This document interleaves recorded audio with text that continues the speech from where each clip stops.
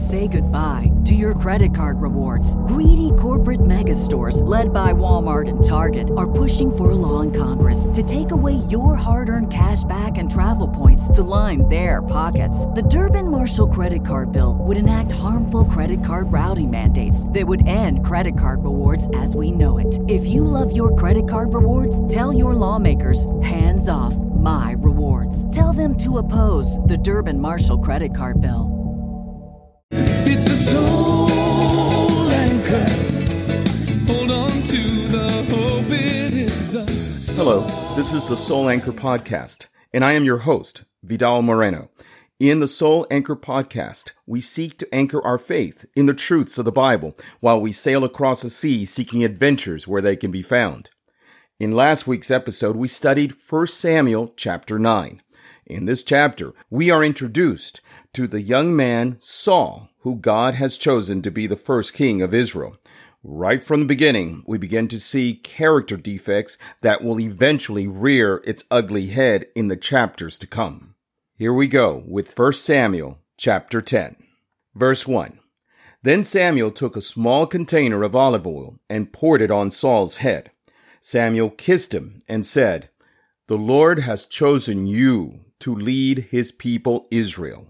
You will rule over the Lord's people, and you will deliver them from the power of the enemies who surround them.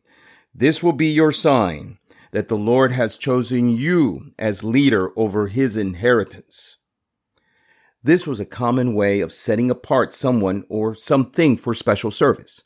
Samuel was communicating once again to Saul that he had been chosen to lead Israel. Now, Samuel has tried various ways of getting through to Saul that he was the chosen one by God to be king. Verse 2. When you leave me today, you will find 2 men near Rachel's tomb at Zelzah on Benjamin's border. They will say to you, "The donkeys you have gone looking for have been found." Your father is no longer concerned about the donkeys, but has become anxious about you two. He is asking, "What should I do about my son?" In order to verify what Samuel is saying is true, keeping in mind that Samuel is still a complete stranger to Saul, Samuel tells Saul exactly, to the minute details, what will happen next. This verse confirms what Samuel has told Saul in chapter 9, that the donkeys have been found. Verse 3. As you continue on from there, you will come to the tall tree of Tabor.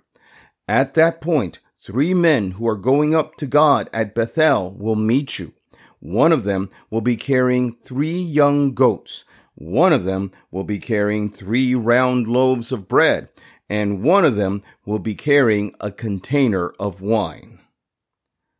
Apparently, the tabernacle was at Bethel at this time. Saul was going to meet 3 men going up to sacrifice to the Lord.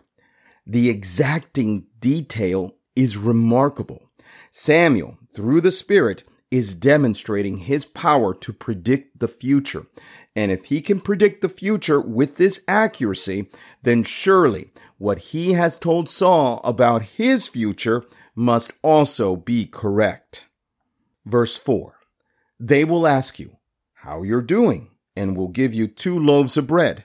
You will accept them. This timid man, who looked the part but did not act the part of the king, would be given 3 signs to affirm him that he was to be king. The Lord was working on his insides here. The Lord takes the most unlikely people and uses them to get done what he wants to get done. The 2 loaves are important because they would have been a gift for the priest, the anointed one. In essence, they were giving him the bread as an anointed one, or as a Messiah. Verse 5.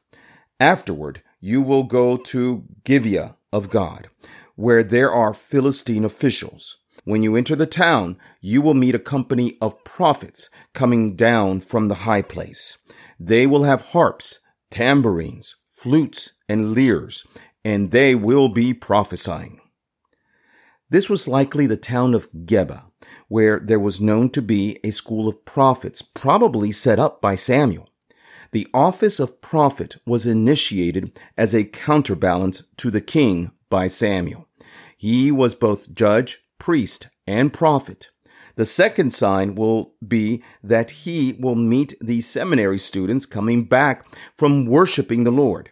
There are other passages that seem to associate the use of musical instruments with prophesying. 2 Kings 3:15, for example, says, "But now bring me a musician." And when the musician played, the hand of the Lord came upon him. In 1 Chronicles 25:1, we read, "David and the chiefs of the service also set apart for the service the sons of Asaph and of Heman and of Jeduthun, who prophesied with lyres, with harps, and with cymbals." Verse 6, "Then the Spirit of the Lord will rush upon you, and you will prophesy with them. You will be changed into a different person." The third sign is that the Lord's Spirit rushed upon him, and he prophesied, and he became as if he was another man. He was given the tools he needed to do the job. He became brave and noble. Unfortunately, even though he was given these gifts, his personality continued to be what it was, and he misused these gifts. Some believe that the Spirit coming upon him meant that he was saved, but that is not consistent with what happens next. This is his high point spiritually. The Lord's Spirit was not a personal resident in humans before the New Covenant or the New Testament. The Lord's Spirit would come and go, not to mention the fact that he will be molested by a demon in the future, which would also indicate that he was not Spirit-filled for the rest of his life. Verse 7, "When these signs have taken place, do whatever your hand finds to do, for God will be with you." He needed to trust the Lord and trust the process. Since everything that happens will happen, it should give him confidence that whatever comes next will be God's will as well. This is the process of getting a very shallow man to deepen and trust the Lord more. Verse 8, "You will go down to Gilgal before me. I am going to join you there to offer burnt offerings and to make peace offerings. You should wait for 7 days until I arrive, and I will tell you what to do next." According to Josephus, it was the tradition of Samuel to go to Gilgal before dealing with a national emergency, whether it was an invasion or, in this case, the coronation of a king. Samuel was giving Saul very specific instructions that he was to follow to the letter. Verse 9, "As Saul turned to leave Samuel, God changed his inmost person. All these signs happened on that very day." This should have been a big day for him. The Lord began the process of building the character that he would need to lead the Lord's people. If only he had not let his pride get in the way, the Lord could have used him to prepare the way for David. Verse 10, "When Saul and his servant arrived in Gibeah, a company of prophets were coming out to meet him. Then the Spirit of God rushed upon Saul, and he prophesied among them." So when he arrived at his hometown in Gibeah, which can also mean a hill in Hebrew, he was met by the first of the 3 signs, a band of prophets. The third member of the Trinity, the Spirit of God, rushed into him in power, and he began to prophesy. He began to disclose things about the Lord. The Lord gave him the power to do so. A shallow man who lacked common sense was acting like a changed man. Verse 11, "When everyone who had known him previously saw him prophesying with the prophets, the people asked one another, 'What on earth has happened to the son of Kish? Does even Saul belong with the prophets?'" We get the impression that Saul must have been a serious jerkwad. His fellow townsmen were wondering who he was. The thought of him being spiritual totally freaked them out. This was such a complete turnaround that the saying, "Does even Saul belong with the prophets?" became a part of their language's idioms for something that was truly mind-boggling. Verse 13. When Saul had finished prophesying, he went to the high place. After being filled by the Lord's Spirit, he went on to the high place to worship the Lord. This is his spiritual high point, unfortunately. He could have governed in the Lord's will, but he gave in to his own desires and vices. Verses 14 and 15. Saul's uncle asked him and his servant, "Where did you go?" Saul replied, "To look for the donkeys. But when we realized that they were lost, we went to Samuel." Saul's uncle said, "Tell me what Samuel said to you." They had seen a startling change in Saul and wanted to know what happened. There is a lot of subtext here that we're missing because the Lord chose not to give it to us. But we can infer that Saul had not been well liked or respected by the way that they marveled at his spiritual change. Verse 16. Saul said to his uncle, "He assured us that the donkeys had been found." But Saul did not tell him what Samuel had said about the matter of kingship. Why he did not tell his uncle the whole story creates a subtext. Was he being falsely modest? I think he was demonstrating a lack of trust in the Lord and in Samuel. He was afraid of what his uncle would say, afraid his uncle would think that he was crazy. Perhaps this stemmed from his misplaced youth.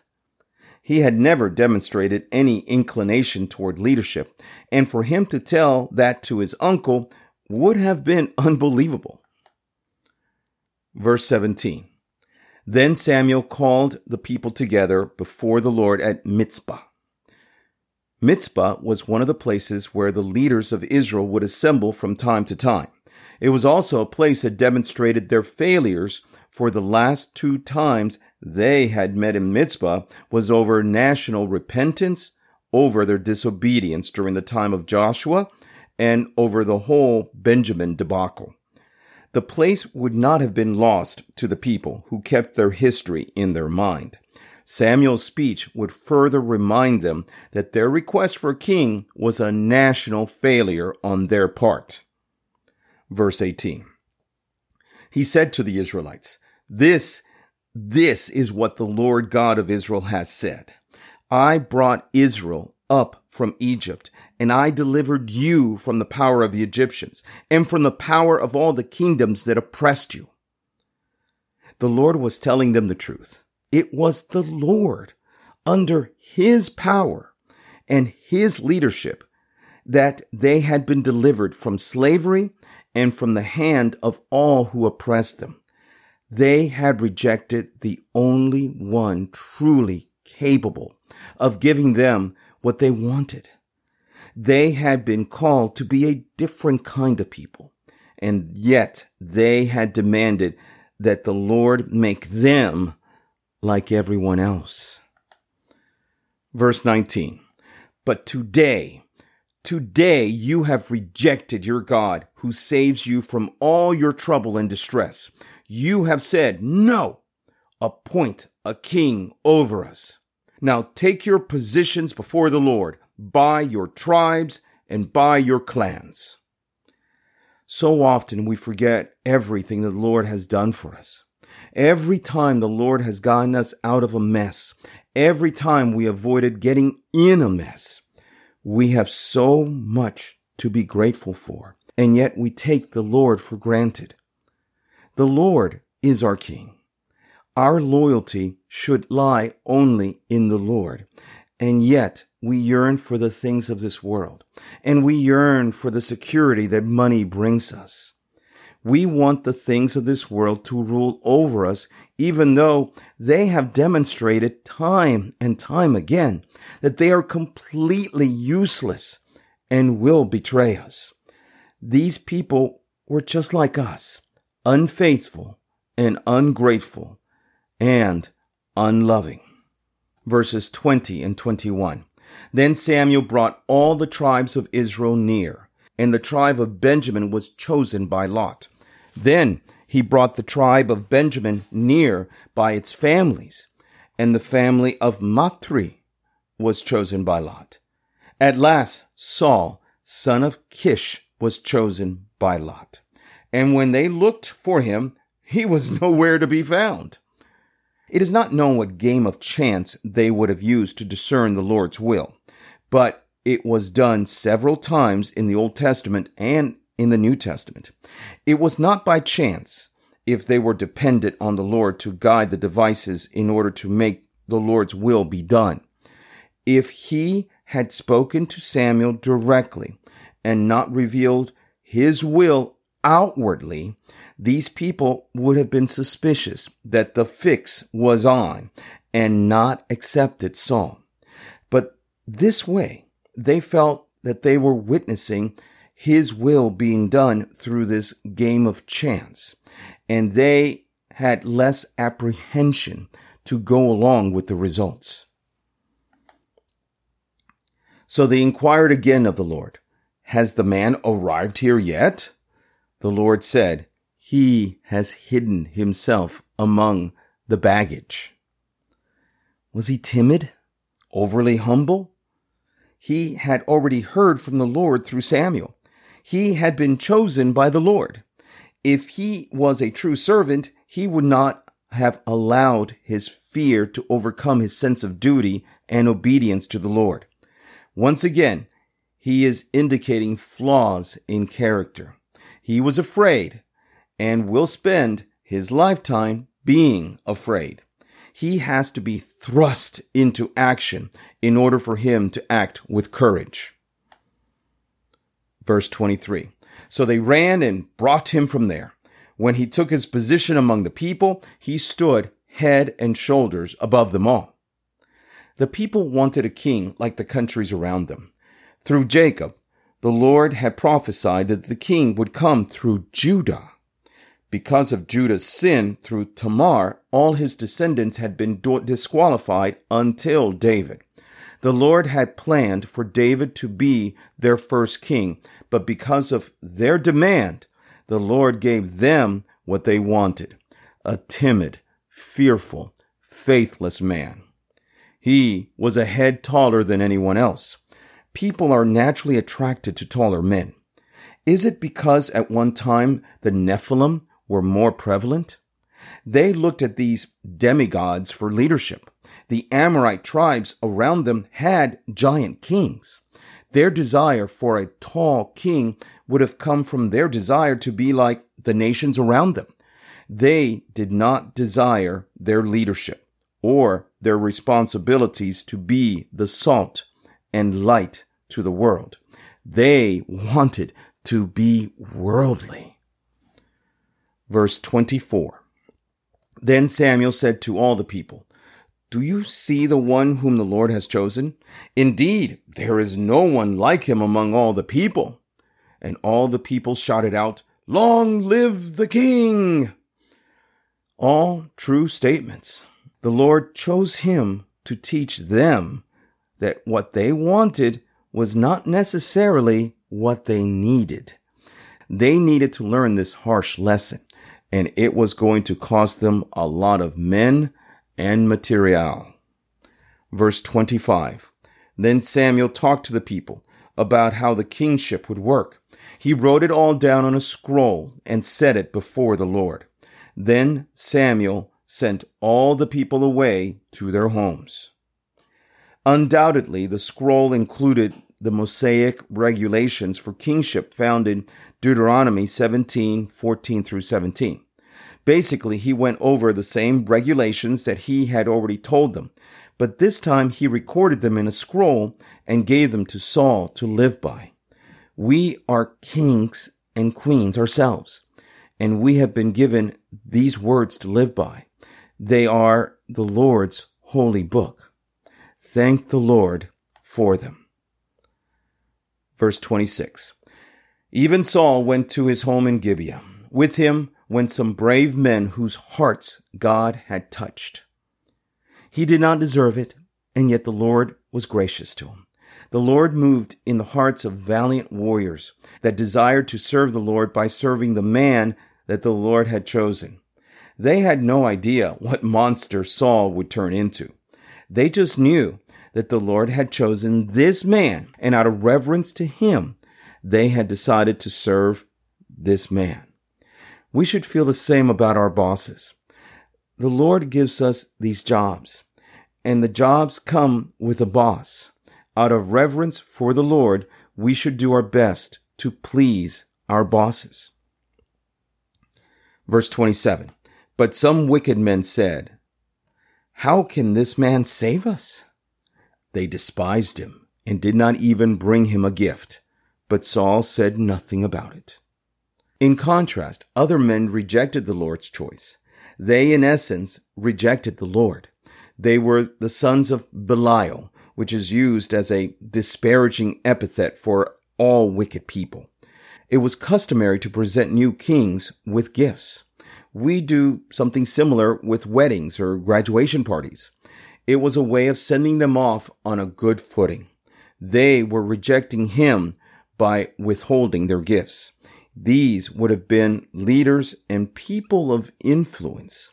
Saul had a right to exact revenge, but in this case, his timidity helped him out. This was the right decision. It was a diplomatic decision. Time and his success would do more than violence. Next week, 1 Samuel chapter 11. If you're enjoying the Soul Anchor podcast and would like to automatically receive the podcast every time I upload an episode, make sure you hit the subscribe button. Soul Anchor Podcast is also on Twitter, Instagram, and Facebook. The Soul Anchor Podcast Facebook page has the complete transcript of this episode. Like the page so that you can receive notifications when I post information about these episodes. I invite all my listeners to message me on Facebook or email me at vidmore@yahoo.com. I would love to hear from you. I get very little feedback, and I would love to get some feedback, positive or negative. Getting back to the podcast, if you're enjoying the podcast, tell others about it and leave a 5-star review, because that will allow the podcast to get more recognition in the community. Till we meet again. It's a soul anchor. Hold on to the hope. It is a soul anchor. Say goodbye to your credit card rewards. Greedy corporate mega stores, led by Walmart and Target, are pushing for a law in Congress to take away your hard-earned cash back and travel points to line their pockets. The Durbin-Marshall credit card bill would enact harmful credit card routing mandates that would end credit card rewards as we know it. If you love your credit card rewards, tell your lawmakers, hands off my rewards. Tell them to oppose the Durbin-Marshall credit card bill.